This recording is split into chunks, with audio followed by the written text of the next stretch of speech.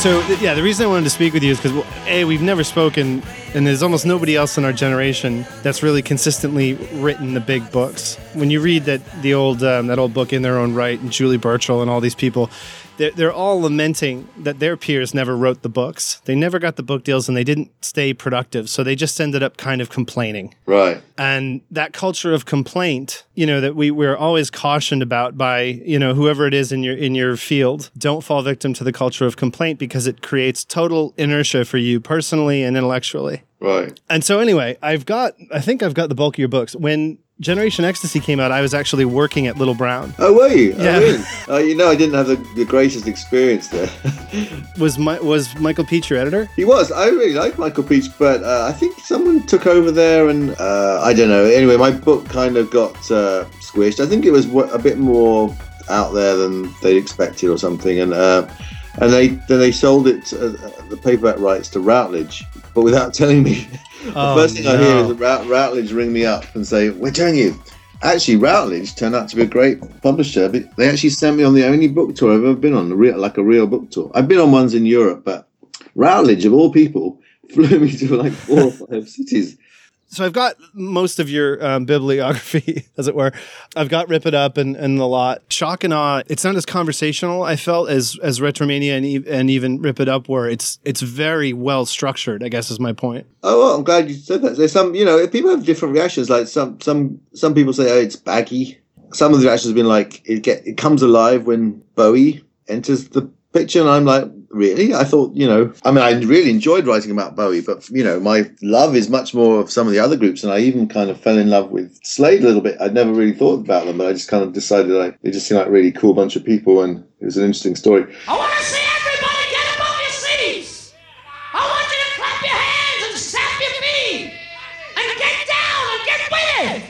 I said, get down, get with it. Now do the job. Come on, baby.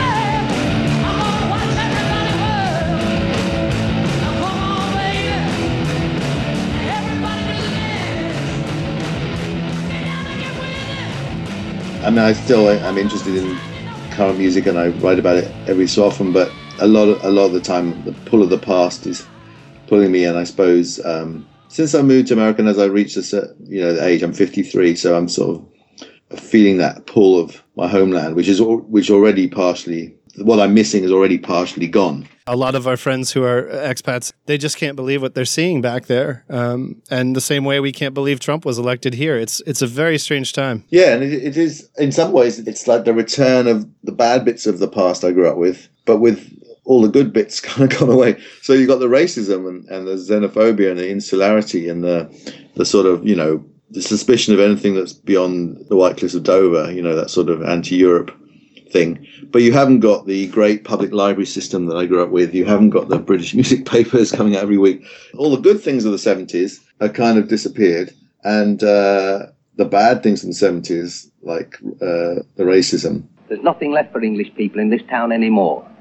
I would like to say this. My wife and I used to like to go out weekends down to the local, have a couple of drinks, meet friends in there. We can't go into the locals anymore. They're full up with noisy foreigners, and we don't like it. We haven't got a place left where we, the English people, can go and enjoy ourselves in this town. After going through 2 world wars, we should at least have the dignity of being allowed to live with our own kind. The real popular rise of the National Front in the late 70s, Bowie's flirtation with Hitler and Nazism predates it. And clearly Bowie wasn't somebody who was speaking to Teddy Boys. And he was this, the whole concept of the charlatan, of the jester, of the harlequin of Bowie. He was playing around with this stuff face on, as really Teutonic, grotesque paeans to Hitler. He's driving the limo, the Grosser around. And then within 2 years, you have the National Front and Rock Against Racism comes up and the Stranglers. And it was in the air. And I think for him, a lot of it seems to come out of the Nietzsche thing, which he quite honestly said, it's poorly understood Nietzsche. So it comes from that. I think I actually didn't realize how much it might come from Colin Wilson. I just read a biography of Colin Wilson, and I knew enough that he'd read The Outsider. Like a lot of young people in Britain in the early 60s, late 50s, there was a big popular intellectual But he also read the occult as well. It's all about this desire to be heroic and to be sort of a new, Colin Wilson's whole obsession was reaching an evolved state of consciousness, like a new kind of, homo superior, basically. You get into that zone where you start to sort of think maybe most of humanity is sheep and they need a firm shepherd to guide them and, a leader. So I think it's very easy for anyone who's a bit different and brighter than average. You can get into this quite sort of elitist mind frame. So I kind of forgive him to an extent. I just think it was, it's spectacularly badly timed flirtations with this stuff. It's consistent with everyone that came in his wake as well. You have, Ian Curtis, Robert Smith. These are all smart aleck kids who are kind of con artists just being clever. They're boxing clever all the time. Mm. There's a nice homage to that in Anton Corbin's film Control, where he shows his actual bookshelf, and it's just like the adolescent smartasses reading library of 1968 or whatever. 3, 1, 2. 3, 5. Oh, 1, 2, 5. You talk about how people maybe have commented to you that the notion that the book Shock and Awe of yours really only picks up when you get to Bowie, and that's so incredibly off my impression. I think that's just the fact that these people are thinking about Bowie because he's just died. To me, you seem to have so much more affinity for Bolan. He is that Cheshire Cat you mentioned. He is that sort of magic wood elf. He actually was very obscure and vague and difficult to understand in his relationships. And, the woman he was with when he died, there's all these, even more than Bowie, there are so many strange contradictions that never became part of the mythology and the mythos of Bolan. He wasn't an intellectual in the way that, or even an aspiring intellectual in the way that Bowie was. Exactly. He was absolutely a mystic little kid telling lies and playing games, where Bowie has the art lab and he's so much more structured and engaged with and informed about how to work the press. I mean, he's coming out of the promotions arm of music hall culture, brings Bowie up. So he understands the game, where Bolan has no idea. He actually thinks he can cast spells. Yeah. Well, I think they both were similar in the sense that they were both flirtatious. Like, they flirted with everyone. They could charm everyone. Like, you see Bowie's interaction with the camera, whether he's on a chat show on some English TV program or whether he's on stage being filmed or on Top of the Pops, and he had this ability to sort of flirt.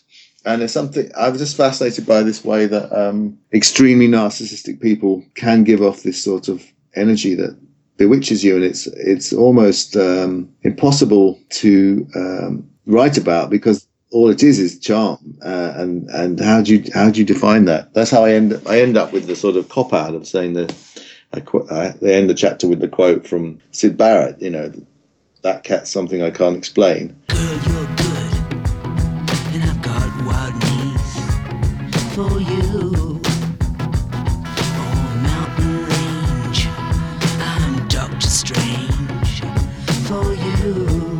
Ooh, for you.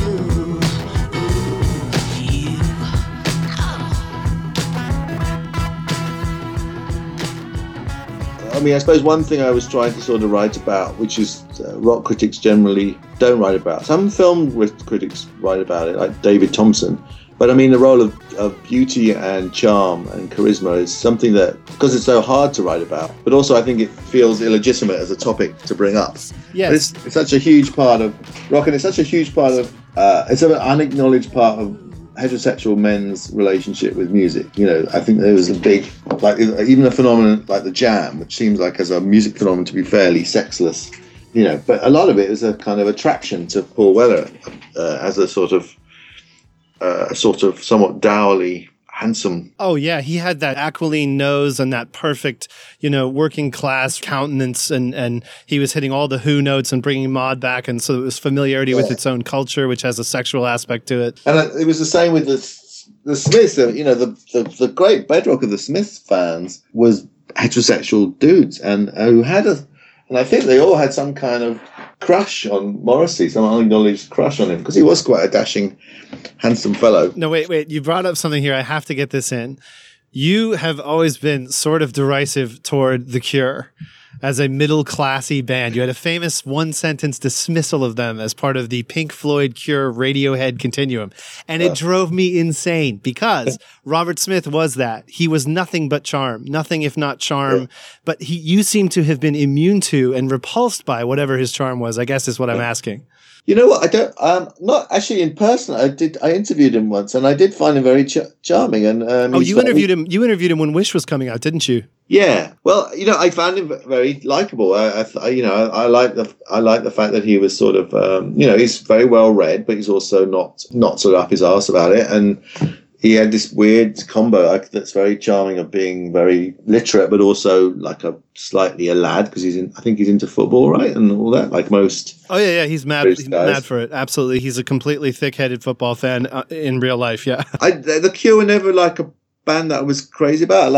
I think The Forest is an amazing song. I like that album, but I never really liked Faith and Pornography, and everything else I found a bit slight, I guess. Actually, the Pink Floyd Cure Radio continuum, I think, is a fairly interesting continuum in a way. I've come to sort of find Pink Floyd post Sid Barrett, Pink Floyd kind of interesting, and Radiohead kind of interesting. It's definitely something that people sneer at almost too easily. Yeah, it means something to a lot of people. That little group, that continuum. You know who surprises me actually is Stephen Merchant is a massive Cure fan. Oh, really? Yeah, huge, insane. He goes backstage whenever they play. I mean, he's sort of apologetic about it and constantly mocking, his sort of nerdy goth, predictability and liking the Cure.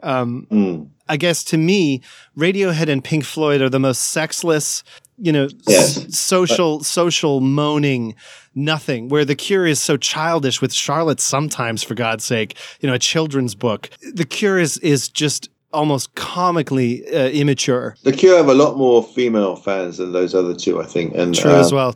Like one of my girlfriends in the 80s was like a massive Cure fan. So I have a sort of soft spot for Head on the Door just because it was playing in the background while we were making out.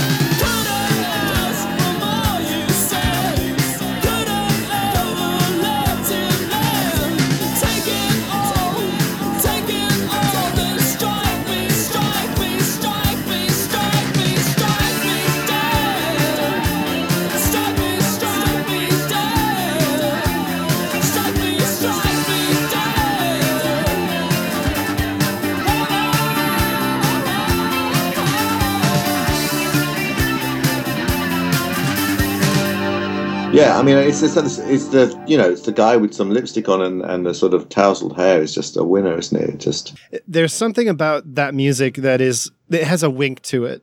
It's like, I'm not actually a homosexual. This is all a dress-up game, and it's all pure Bowie. I look at the Cure. I've always looked at the Cure's best stuff, like Never Enough and the rock songs, as like straight down the line. I listened to nothing but Bowie and Hendrix when I was a kid.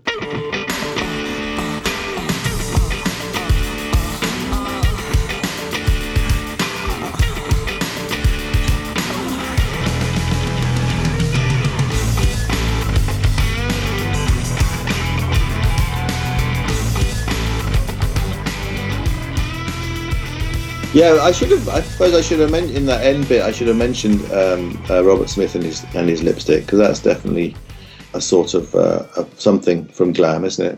It's all Gary Glitter and Bolin. But to get it back on track, this is something that's bothered me ever since what went down with Jimmy Savile. No one in America knows who Jimmy Savile even is. Yet he had a complete stranglehold on popular culture for kids in the UK. In a Saturday morning cartoon kind of a way. They should dig him up again and throw him off a fucking church into a fire. I don't care. But Gary Glitter is responsible for some of the most joyous, exuberant, hilarious, fucking time-stopping rock and roll. I fucking love his singles. And Oasis and all this other shit, they're all cribbing Gary Glitter riffs more than they are any Bowie stuff. Right. But you can't even mention him in England. Yeah, he has become a bit of... as I say in the book, like an unperson. And there was that case of the box set. There was actually rather a good box set, but they left out. They decided not to include Gary Glitter.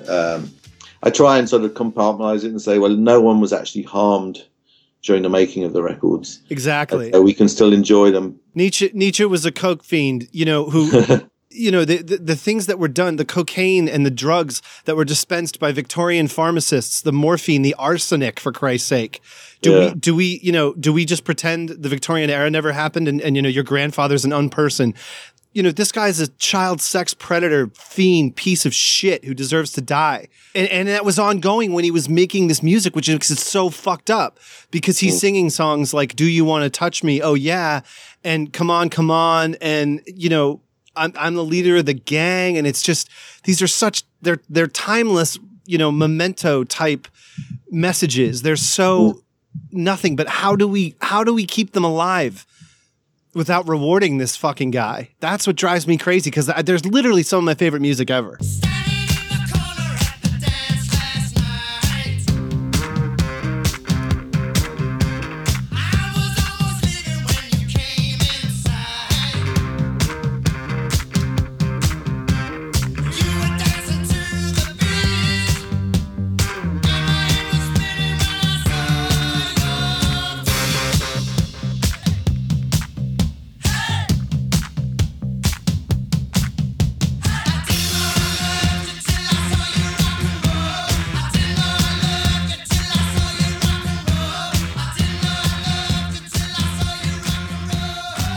Yeah, it's the same for me, and it is a problem. It's always been a problem with art, and when you like something but the person does something really terrible, whether it's Bowie is the big. Bowie had an underage encounter that's very famous. Jimmy Page was carrying a 14-year-old or something around, when Zeppelin were at their peak of witchcraft. Yes, an awful lot of great rock music. If you were really strict about taking people's conduct into account, an awful lot of rock music would be off limits. But then probably an awful lot of, Frank Sinatra did some pretty rotten stuff. I don't know, but and then there's there's literature. There's Celine was a raving Nazi and anti-Semite, and so there's just I suppose you do have to separate the. I agree. I think the work has to stand on its own, and it doesn't have to be a vote of confidence for the artist. Morrissey was a complete racist, I will say, in my view. And, he said there is a black conspiracy in the British charts. You remember this? This happened when you were, in your early 20s. He's the dance music conspiracy, keeping the Smiths out of the chart. We can only promote black artists. It was fucking insane. He did say some suspect things. It's true. At the same time, that very year when he made those comments, the Smiths did play a rock against racism or an anti-racism. Yes. So it's like. But his problem was that he was on Rough Trade, and the distribution channels that they had access to were terrible. He should have signed to EMI out of the gate, and that's what he was complaining about. Yeah.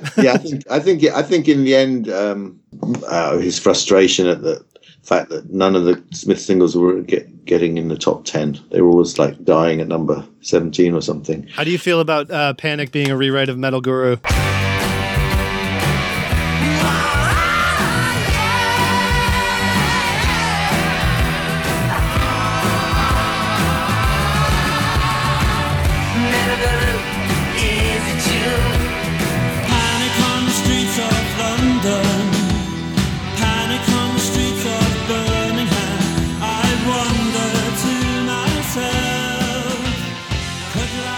I remember feeling that at the time, that it was like certainly there was T-Rex in the mix there, and I enjoyed that, and I hadn't really at that time. I sort of knew that he'd been a fan of the New York Dolls, and I had no idea that Johnny Marr was such a fan of glam. So that was a really nice surprise when they started doing that. And then the next one of the other songs of that time, Shoplifters of the World Unite and Take Over, has a very kind of Brian May sort of guitar solo. Yes. And that was sort of delightful, because it was such a sort of unexpected. You didn't really get people in indie music flexing virtuosity like that. No, it was the peak of Anorak and C86, and it's you mentioned Shoplifters. That song has always stuck in my craw, worse than London. Really? It is so fucking horribly produced, and yet there is that finale is so beautiful. There's as a drummer, there's just such a nice surge at the end. What's that line? A heartless weight on my shoulder and a kick and it's over. Like, those things during the Louder Than Bombs, World Won't Listen period, those singles, Shakespeare's Sister and the lot, their output was fucking unbelievably good. I mean, it was just song after song, perfect. And the B-sides too. Like they would just throw away these gems. Oh, Gene's almost my favorite Smith song, for Christ's sake. Yes. Yeah. But it's funny so one thing I'd ask you, being just you're about 10 years older than me, when you think about the Smiths, if I'm a teenager, I have no idea in 1985 who Mark Bolan was or T-Rex or any of it.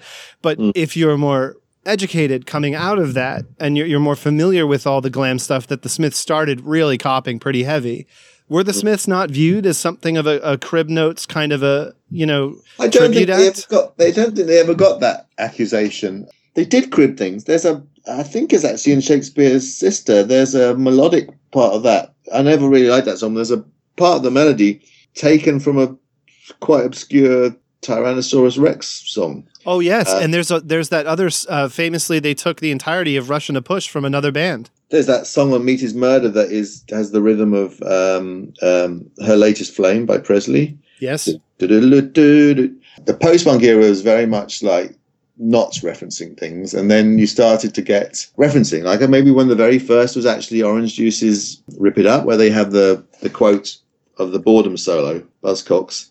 And then, it becomes endemic by the time of Spaceman 3 and Jesus and Mary Chain. There's that song on Darklands where they're doing the woo-woo sounds from Sympathy for the Devil. It becomes a bit of a thing in indie music. So I guess, but it's not quite as chronic as it would be by the 90s, certainly with Oasis. I don't know why. I think maybe at the time it actually seemed a bit sort of fresh and clever. And I think the Smiths were musically innovative enough, or like original enough, maybe. How Soon Is Now? There's, I think, I just saw a thing that Johnny Marr did around his memoir, and he was talking about how I think he got some of the idea for How Soon Is Now from Bo Diddley, the sort of tremolo thing going on in it. But it doesn't sound like it's a creative reworking of other things into something that had never been heard before. Yeah, like there's no song before How Soon Is Now that really sounds like How Soon Is Now. My favorite anecdote about that was that he said that the sound that they achieved was by dropping kitchen knives on the guitar strings. Oh, right. Yeah. The quoting and the reworking of obscure sources. I guess all artists have done it, for whatever I say in Retromania. It's when there's a twist to it, I think, it sort of makes it okay. Yes. But it's just a straight replica or facsimile. That just seems a bit lame. One thing that I do think, though, is that the glam comes at a time when music is new enough that there's the sense of being, they said the second or the third generation rock. Yeah. And that whole concept of there's a limitlessness to the imagination popularly, not just in England, but in America as well in the 70s, because you're literally just making flashing lights on plastic boxes, but imagining that it's a telephone you'll be able to hold in your hand with no wires. And it ends up happening. But what you have is this kind of adorable naivete and the magic thinking of Bowie and Bolan. And that's one side of it. And on the other side, you have, the Sweet and Slade. That's sort of the working class side of it to me, in my mind. Mm-hmm. That's the pub goers. And on the other side, you have the intellectual piece. And it's very weird. And to me, what's so weird about it is you have that division in England. And then in America, we would call it usually glitter over here. Mm. In America, it's just complete stadium teenage abandon. It's already written into our culture, I guess, is my point. The sock hop 50s rebel thing is already part of our culture. So it's something that can just be invoked and tapped into if you get the now piece right.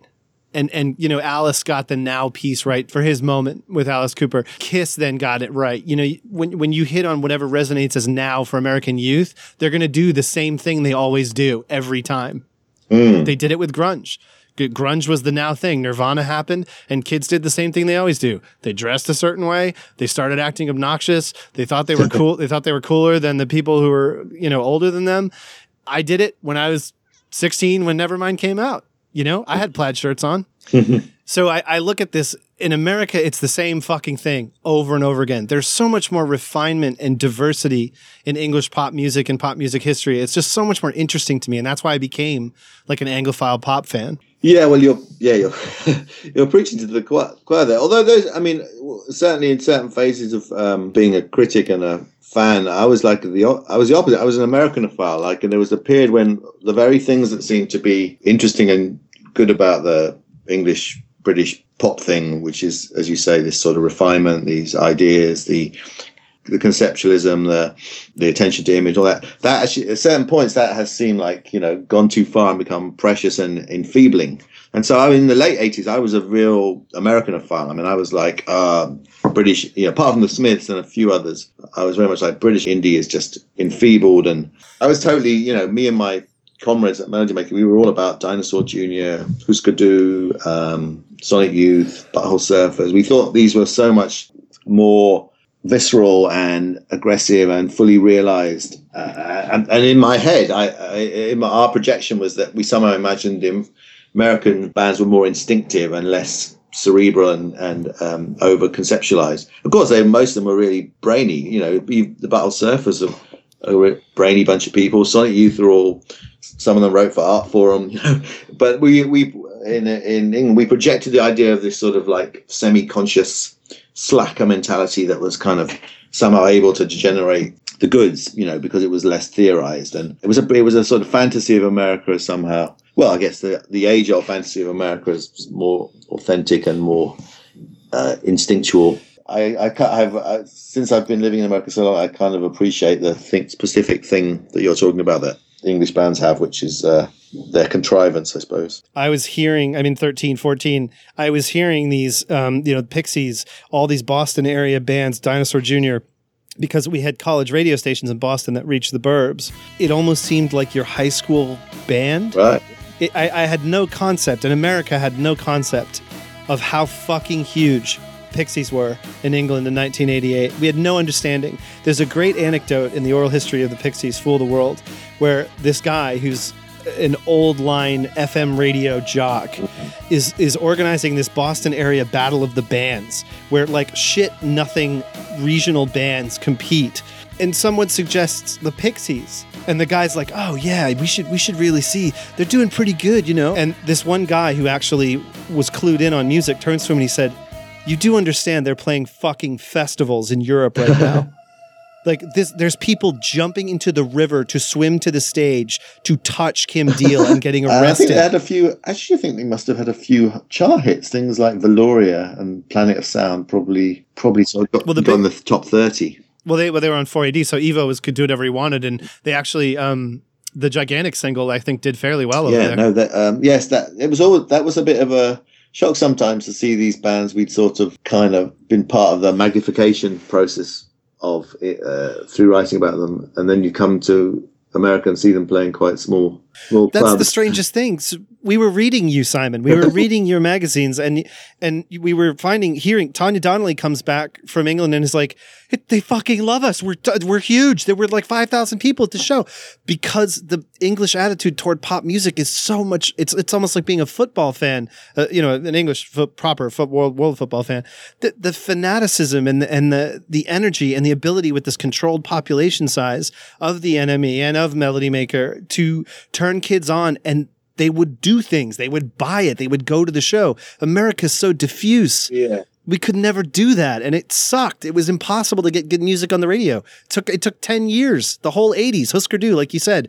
All these bands, the replacements, they're just toiling in nothing. Yeah. The biggest break they ever got was the placemats on SNL in 86. Yeah, I mean, the press did have an influence. I don't think it could like completely sell, there's many bands that we hyped that didn't really get anywhere or only got like a small cult following, but I think when it was the right band that intersected with sort of, I guess, indie taste or music press readership taste, and then the press got behind it, then it would blow up. Like the Pixies is a good example. I think My Bloody Valentine was another. I think they were on the cover before they even had a single out. Do you not agree that you as writers were able to take this existing energy, this existing age group nationally, and just focus it, just point it somewhere? And it worked more often than it didn't, I guess, is that, there's the North Sides and there are these roadside casualties like them of overhype that just failed to take. But more often than not, you were directing, I feel, this feverish age group and audience, and it just kept working over and over again. It just seems so much better than what we had in America. Well, it did seem to work, and it was a kind of heady feeling to sort of be in the music press. And I think, by the time I got involved, it was much less powerful as a driver of young people energy than it had been in the punk era. In the punk era, and post-punk era, the influence of writers, people like Paul Morley was so much huger, and Julie Burchill and Tony Parsons, and before that Nick Kent and Charles Shaar Murray, and they just, the example I always come back to is the review of Marquee Moon. That was it's a huge, 2,000 words long, by Nick Kent. It was a cover story, they had a picture of television on the front, but there was no interview. It was just this center spread giant review, and he said, "This is the record that's going to change music. This is the next Dylan figure." The next week, I think Marquee Moon went in the charts. Television actually had a couple of hit singles. Would you believe that? They were actually in the top 30. And it's that was the power that the press had to sort of mobilize, or at least intrigue enough people to go out to their local record store and take a punt on Marquee Moon. Have you read The Boy Looked at Johnny? Oh, yeah. Well, I read that at the time. I read that about a year after it came out. Yes. What do you think of it? I still adore that book. I still have it. And I ripped off Julie Burchill so much when I was a kid starting to write. I just thought The Boy Looked at Johnny was the most fucking beautiful thing. It just pissed in everyone's face. I did, the first music journalist I ever sort of looked for their byline was Julie Burchill, and did have a big impression on me. It is that sort of thing of someone stylishly laying down the law that you can't resist wanting to be that person someday. And that was what she did. She just was so categorical and so certain in her judgments and so stylish with it. And if we don't have that, if we don't have it, and this has been my complaint ever since I left the table, if we don't have that, it's not any fucking fun. Yeah. You need to have the writer have its own persona and its own glamour and ridiculous false, whatever. The writer needs to have a place in this thing. And as soon as they become commentators, which is all they are now, the whole thing's just garbage. I sort of more or less agree with that, or at least I agree to the extent that I miss that kind of the writer as prophet, or writer as denunciator kind of character, which doesn't seem to be generating itself again. I don't think a lot of people would agree with us, though. I think most people now expect music journalists to be more, music writers to be more sort of neutral and fair-minded and sort of, extremely knowledgeable seems to be the demand that people want. That may just be a distortion by the responses you often get to things are well, you left out this, or you got that wrong. I look at it as a situation of complicity, and I look back to the Duran Duran, that whole new pop thing, the Dave Rimmer era. The journalists just wanted to get on the plane and eat the shrimp and have a good time. So all they have to do that is say great things about pop stars. Yeah. And now it's the same fucking thing. It's celebrity maintenance. It's getting access to the fucking listening party. Excuse my language. This stuff drives me crazy. It's if you don't say nice things about us, you don't exist. And we're not going to give you our celebrity to help sell ads on your website. If you don't have that self-direction and that, like you said, that prophet attitude of I'm the translator, Rene Ricard was famous for this with Basquiat and all the things he wrote. If you don't have the person who sells it, who translates it and says, this is what this means, and it's not being controlled or disseminated by someone who's going to profit from it, except in reputation for being, chic, I suppose. You're rubber stamping everything. It becomes pro forma, and it's not any fun. To me, what I miss is this, I suppose, the temperature of music writing is quite, it's sort of it's sort of level in a way. You don't get these sort of raging voices of either joy and exaltation about music, nor do you get the sort of bitterly disappointed and railing and tirading and denouncing kind of voices.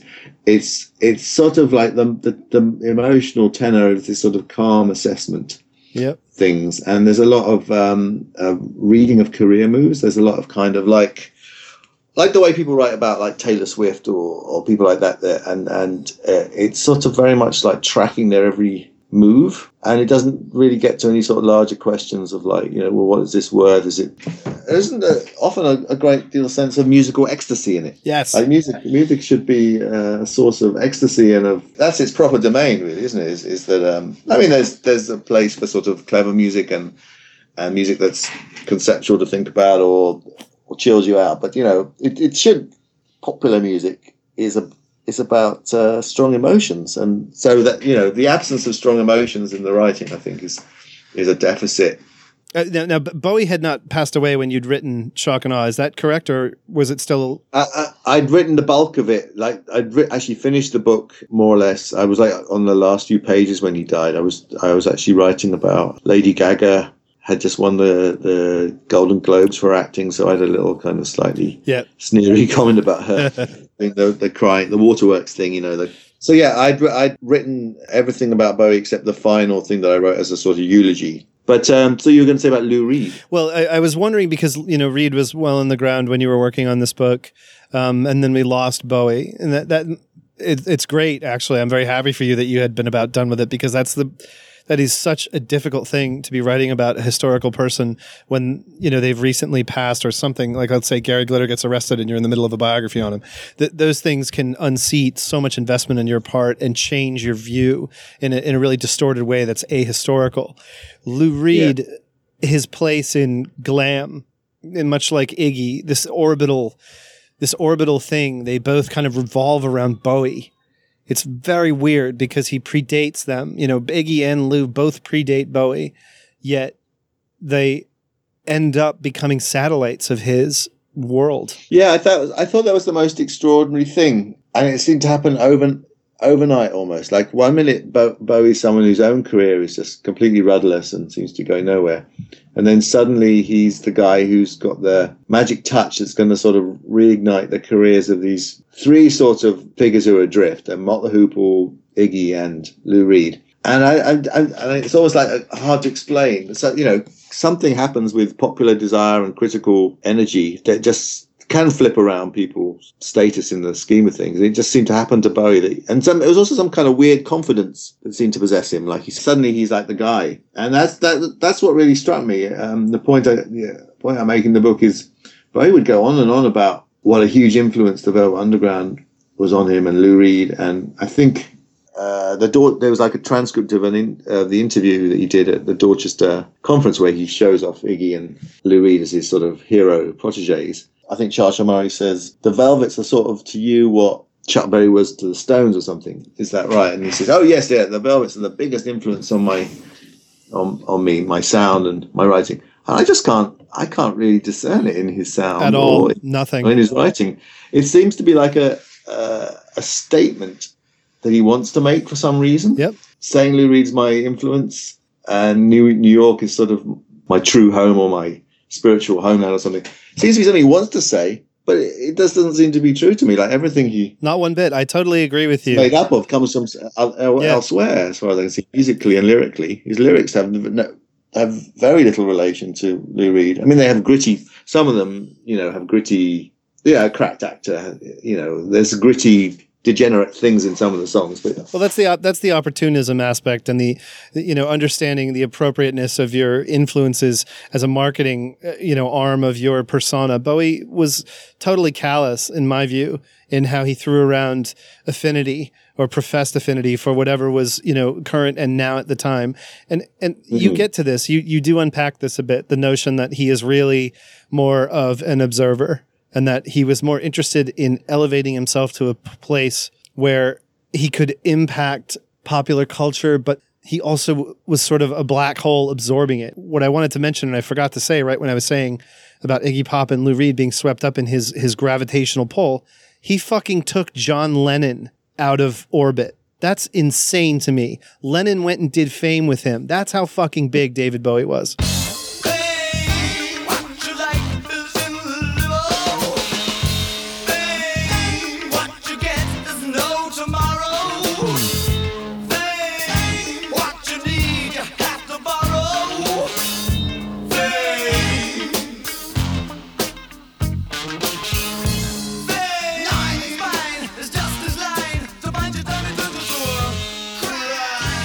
Yeah. I mean, he lost it. He did lose it. He tried to do the same thing with Trent Reznor with I'm Afraid of Americans. He kept trying to do the same thing, but he only had the ability to do it at that one time.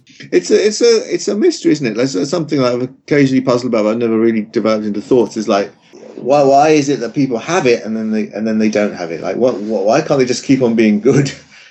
Which is the mystery of everyone from Morrissey to, I'm not a big fan of Morrissey's solo career with a few exceptions. Interesting Drug is a classic. And I really like Vauxhall and I. You don't like Vauxhall and I?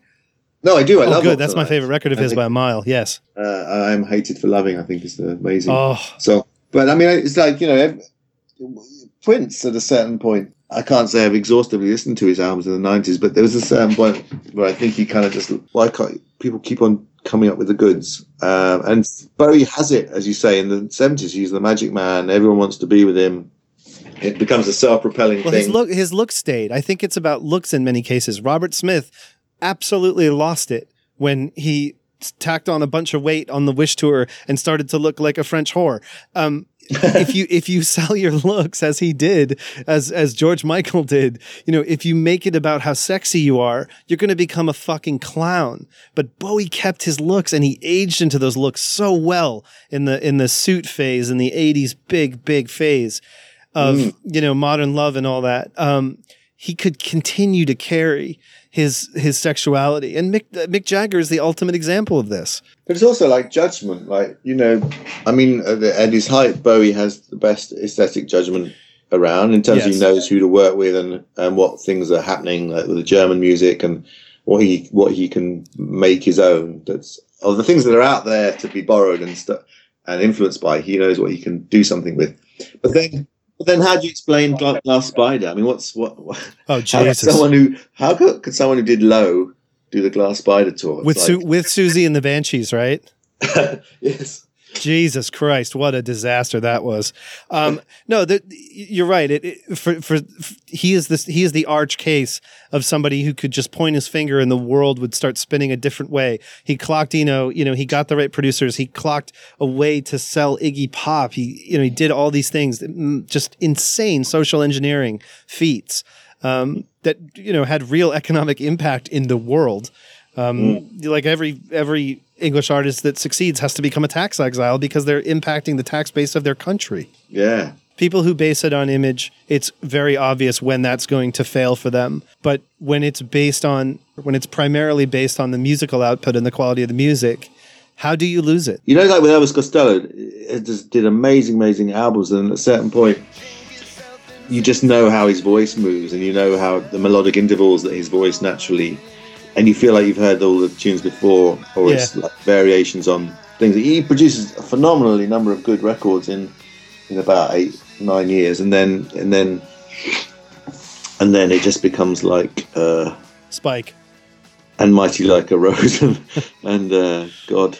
So I think it's probably a bit of a cruel thing to expect artists to just keep on being good. There really aren't many examples of people who've stayed interesting throughout their whole career, are there? Who are the ones who've like really sustained or had sudden resurgences of being really great? I thought that Oasis, the Oasis record with the Shock of the Lightning and Falling Down, the Tomorrow Never Knows ripoff, I thought that was quite a good record to go out on. Oh, right. Yeah. But no, so to come full circle, and a lot of the glam was Instamatic. A lot of the glam bands were no different than the one-hit wonders of the 1980s. And you kind of get into that in the last, the central sort of third quarter of the book. There was lots of just disposable fucking rubbish. Yeah. I mean, there was and then a lot of groups who had one or two really fun singles, but there wasn't much to them.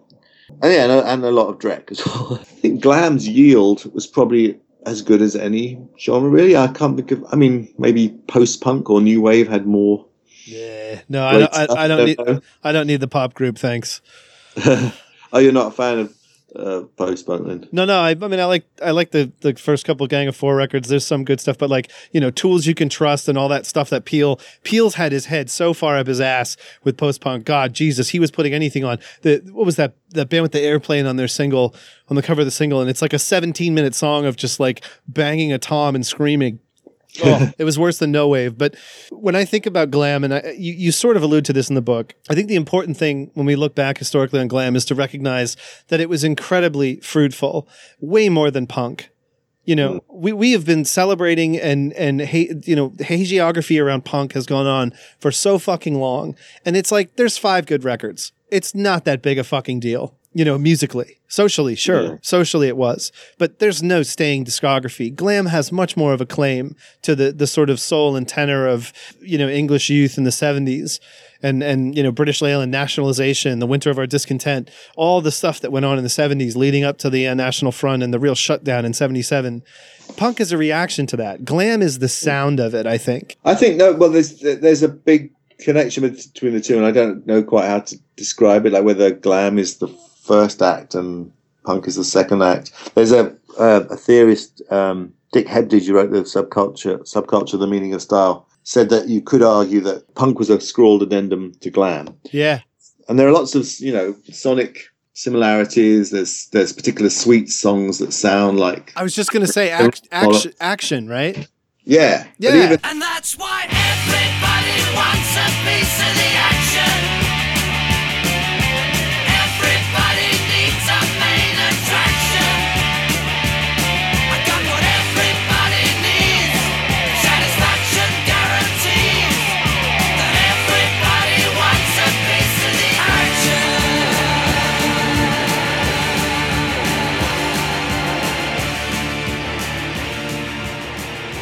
It's kind of like one thing with a sort of intermission or something. There's a little dead period, and, you know, 75, I suppose, is this sort of dead period. And but even then, there are still groups, odd little groups like the Doctors of Madness, the Runaways are forming. Yeah. So it's one block of hard rock, and really what changes is it gets even more sort of, well, I suppose what punk does, punk rock shifts it even further away from the blues roots of rock music.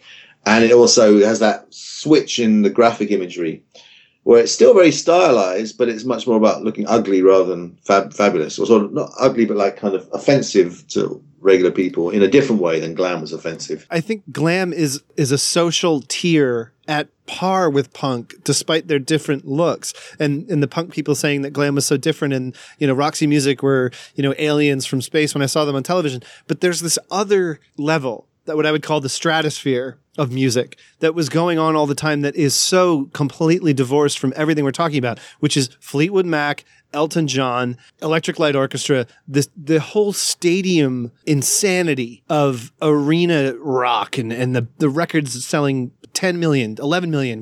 The fucking Eagles. Oh. And very, very incredibly well produced, and with lots and lots of multi-tracking and overdubs, and I mean, I actually love the Fleetwood Mac, which is not at all an unusual opinion. It used to be, when I first was writing about music, I would go on about Fleetwood Mac, and it was considered a bracingly odd, dissident move. You know, I wrote an article about Tusk and what in 93 when I did that.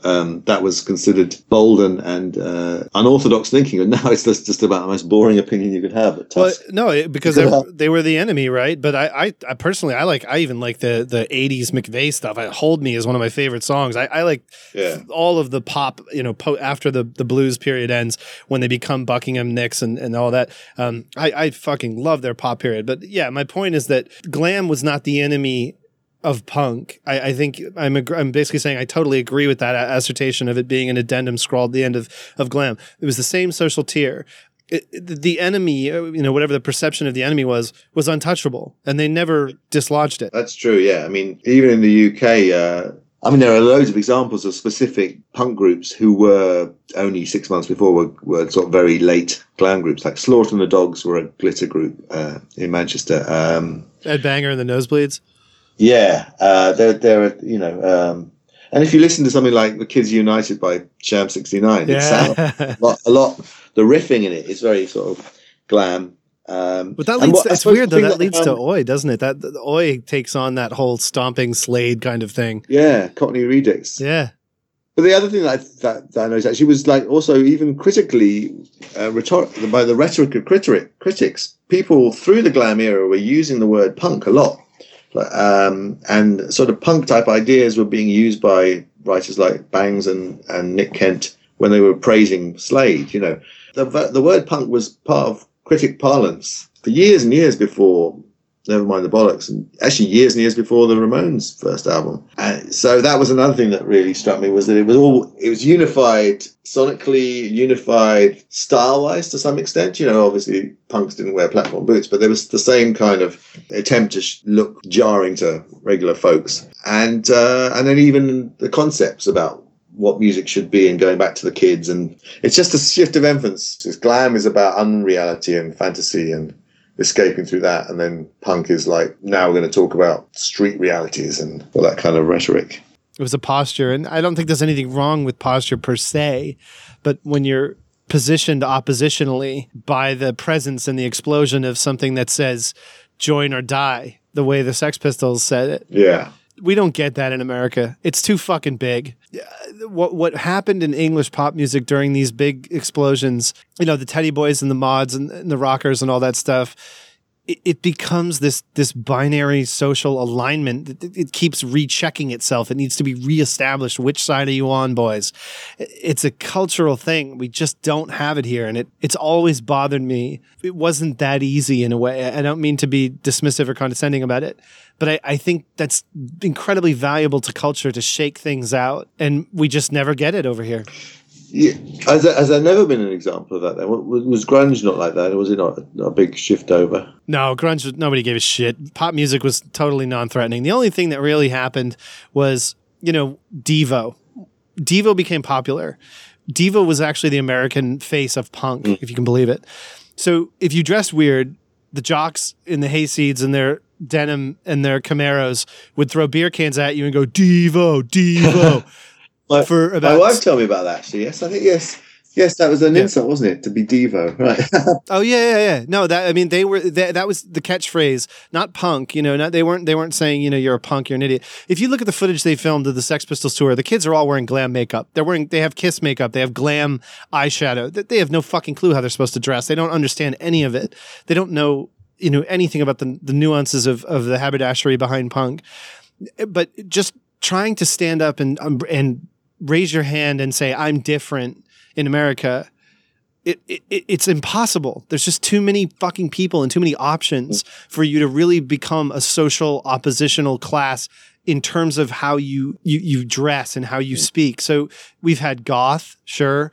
We've had different variations on that. We've had, you know, the grunge thing, but grunge was sort of like, you just buy different clothes and it's still rock music. It wasn't threatening in any way. The only thing grunge threatened, Nirvana personally was an affront to, was the music industry itself.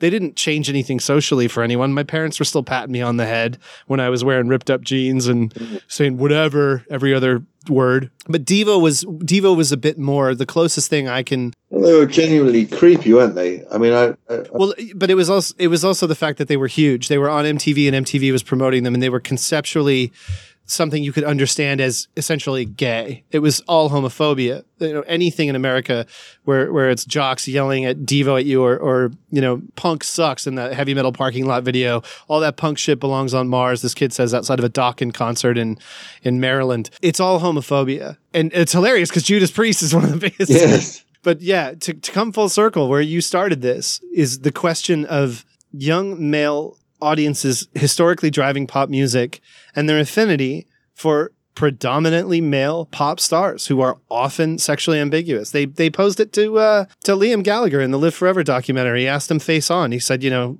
you have a bit of androgyny to you. And he just played dumb and was like, oh, what? You mean like I'm a pretty boy? Yeah, I take care of my hair.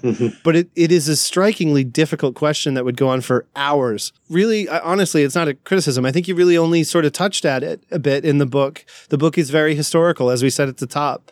But that piece of how this whole thing, you know, when we go back, has that aspect of male to male adoration. Yeah, I probably could have gone on about it a bit more.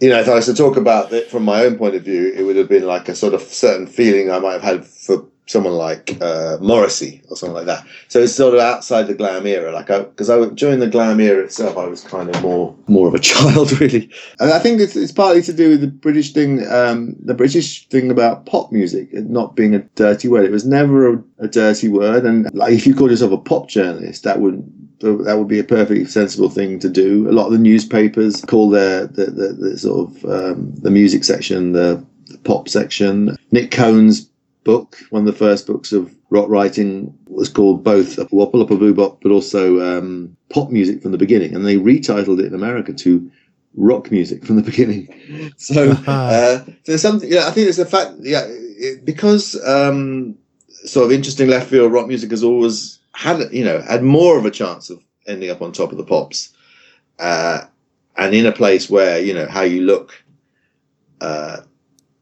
is part of the potential way of getting across. Then yes, that side of things, the pulchritude of the performers and the clothes and everything. And there's been a bit more attention to that, I think.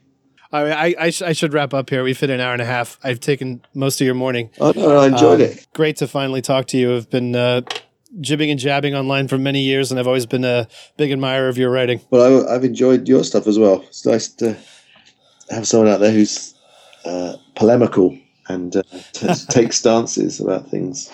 Thanks much. I mean, obviously I have less and less time to do it, and less outlets are available for us for this sort of stuff. But your reputation ensures I think that we will always be able to look forward to some new output from Simon Reynolds. So thanks again. All right, nice one.